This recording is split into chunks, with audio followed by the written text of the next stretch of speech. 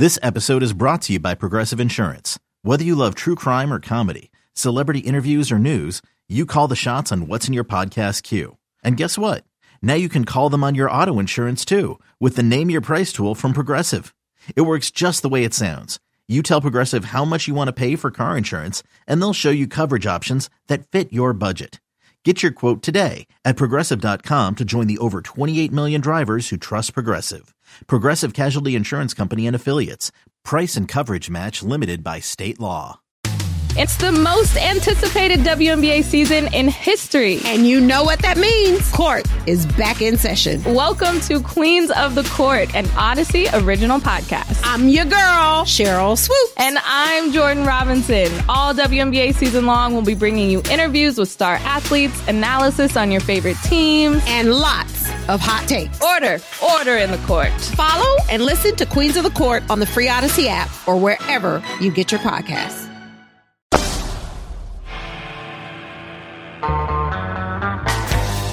Here comes your man. Oh, hi there. Aldous here. Warm-up show with CeeLo today. Jerry didn't realize that the new year starts. Oh, he did. September, what's today's date? 6th. Yes. Boomer's back there celebrating his 15 years on WFAN, and he starts his Sweet 16 year this year. Very Today, nice. he starts Sweet 16. We got to throw him a Sweet 16 party. So is that why you played this song? No, I just... That was like, which man are we referring to? Really, what I do is I have a master list of songs, CeeLo. Let me take a look at how many I have here on this. I have a list of 871 songs. Which is pales in comparison to Eddie's drop folders. Yeah, and what I do is I scroll until I see something that hits me at the moment. Yeah, I gotcha. And that hit me at the moment. And you went with it. The Pixies. Here Zoo comes was your man. messing around with some of Eddie's drops. I heard. It was hit or miss. I heard he was aggressive. It was a lot of quantity. I would say some of them did not really hit. Yeah. But every now and then there was a good one.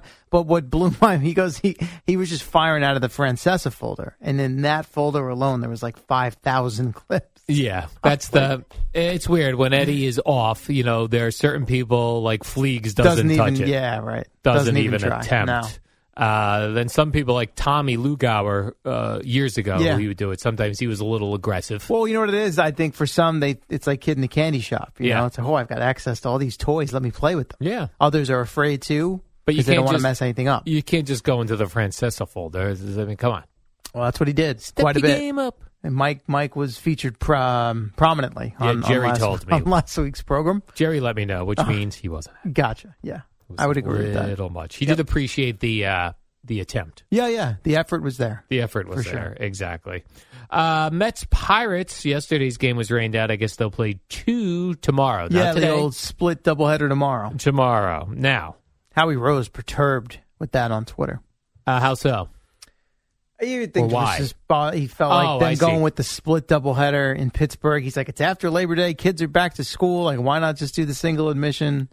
Because no one's going to be there anyway. He was, I think, trying to make it about what's best for the fans, but it also makes it a longer day at the ballpark for the broadcasters and the players and the coaches. And he's annoyed at that because he's I would think that's part of it, but his tweet was more focused on what was best for the fans. I see. Yeah. All right. So I checked CeeLo this morning just to double check. I don't know what goes on in the middle of the night. So I checked Mets lead down to 1 game. Correct. And the Braves have those terrible Oakland A's. Yes, they do. That's not good. They're starting an 8-game West Coast swing, which sometimes doesn't go great for East Coast teams. Yeah, as a Met fan, I hate the West Coast trip. And the Yankees generally have some trouble. They did again in Oakland and Anaheim. Yeah.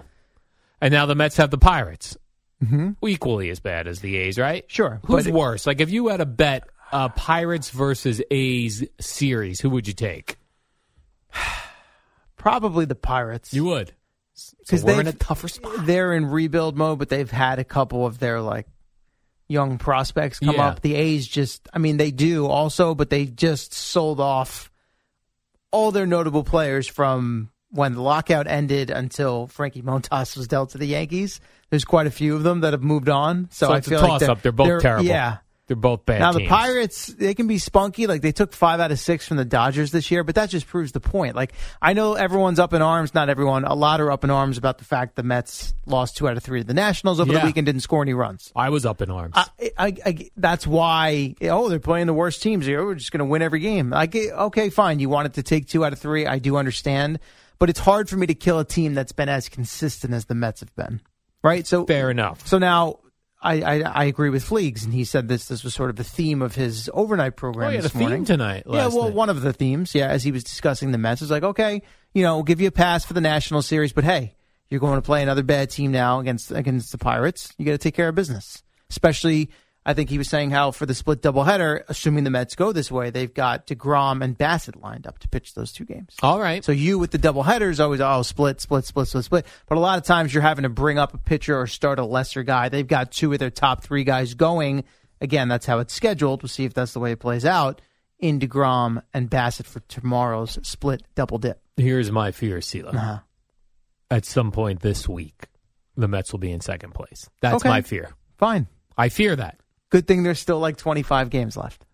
Exactly. Yeah. And we still have more with the Braves. That's right.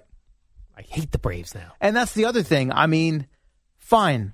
The Mets offense could have done more against the Nationals, but I mean, over the course of the last 3 months, the Mets have played at about a 97 win pace, which is very good. The Braves have played at 116 win pace since the start of June. See, that is absurd. That I don't like. So at some point, I don't want to be the guy that, you got to tip your cap. But I mean, they have played that well. You want a cap tip?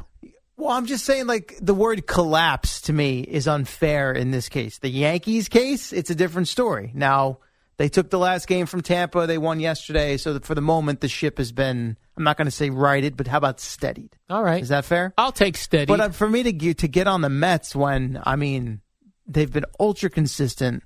They're going to probably win over 100 games. Right now, I'm not all that worried about the Max Scherzer thing. I think they've got their ducks in a row here. And it's sort of just like manage this last month, get to the postseason healthy with your pitchers, and let the cards fall where they may. He has a left side fatigue. That's what he said, yes. What does that mean? I don't know Your exactly. Left side but bothers he felt you? something, and instead of pitching through it, like last time, when with he got the hurt. oblique, which cost him 6 weeks, and he referenced the word calendar after the game. So that's a smart veteran player who knows his body. He knows the calendar. If I try to push through this and I end up with another oblique situation, 6 weeks, I do the math, I'm going to be missing some postseason time. So let me pull myself out now. Let's dial it back a little bit. He said he was confident he'll make his next start, even if the Mets want to skip one through the rotation. He's fine with that. He'll get his left side. I'm saying for in their case, they can probably afford to do that right now because Carlos Carrasco's back from the IL. Granted, he didn't pitch well on Sunday, but it was his first start back. David Peterson is up with the team right now and can take a spot. Now they do have the doubleheader, but they also have an off day, I believe. Well, they just had one yesterday. They weren't supposed to have. I want to say they have one Thursday as well. So they have ways to maneuver it. Okay, is my point. Well, let's maneuver it the right way. Yeah, I need Max Scherzer. I need Jacob deGrom playing in those games against the Braves. Yes. And the playoffs. The playoffs. Yeah. The playoffs. Mm-hmm. Hey, it's Kaylee Cuoco for Priceline. Ready to go to your happy place for a happy price? Well, why didn't you say so? Just download the Priceline app right now and save up to 60% on hotels. So whether it's Cousin Kevin's Kazoo Concert in Kansas City, go Kevin, or Becky's Bachelorette Bash in Bermuda, you never have to miss a trip ever again. So download the Priceline app today. Your savings are waiting. Go to your happy place for a happy price. Go to your happy price, Priceline. Anyone buying this Rob Saleh quote? I'm not personally. Where he says it's possible that Zach Wilson could start Sunday? No, I think that's just another case, and I think NFL coaches overvalue this. But then again, I've never prepared as a coaching staff for an NFL game. I have. The idea of having the opponent have to potentially think about 2 different quarterbacks and 2 different offenses. And in this case, they are very different players, Joe Flacco versus Zach Wilson. But they're not a threatening offense either way. Doesn't feel like it. I mean, they're supposed to be on paper this year. Well, they've certainly put the weapons in place around whoever is playing quarterback. All right. On paper, they have. They have a solid wide receiving crew. They added two tight ends in free agency who I think are legit players, drafted another, and they've got a good backfield duo with Breece Hall and Michael Carter. But there is no chance Zach Wilson's playing quarterback Sunday. I would agree. None. I would agree, yes. And no one's falling for that. The Ravens aren't falling for that. Who's their coach, not. John Harbaugh? Yeah, he's been around the block a veteran. little bit. Yeah. He ain't falling for that. And we're all knee-deep in trying to get this Lamar Jackson contract done before the season starts. Plus, if you're the Ravens, wouldn't you want Zach Wilson in there? You know you're going to go in there and intimidate him and crunch him. I can't speak to that. Crunch! Don't know. But I agree. I don't. I almost think it would be like malpractice. Yes. And maybe a strong word. I would get a how lawsuit. about a disservice? No, I love malpractice. Like, I mean, the guy hasn't been on the practice field for weeks now. He only just yesterday put him through a workout. They can wait to see how his body responds. I mean, they had said, hey, we're going to get him at least a week of practice. So you could make the case, well, practice week for a game starts on Wednesday. Usually Wednesday, Thursday, Friday are the practice days for a Sunday game. But I don't see it. What you're saying, CeeLo, is starting a quarterback Sunday with no practice would be malpractice. Right. I like that. But in this case, he could practice the next 3 days. But I still don't think 3 practices after however many weeks of no practice other than watching and studying the film and being in the meetings and all that. The mental reps. I think it's a lot to ask. Did you guys, while I was away, get a good laugh at Joe Flacco's kid saying he sucks? Joe Flacco's kid saying? Yeah. I did not even see that. No. Did you see that, Eddie? Joe Flacco was telling some story about his kids telling him that he sucks. And he says he's bringing up on YouTube clips of when he was good. Like, look at this Super Bowl. I was in the Super Bowl, you jerks. No, he was in it. I won it. You punk kids. Wasn't he the MVP? Was he the MVP of that game? He wasn't he? Yeah, probably, because that's what happens. Like these quarterbacks. Don't everybody go tweet me. I can more than capable of looking it up myself. Thank you. Lewis.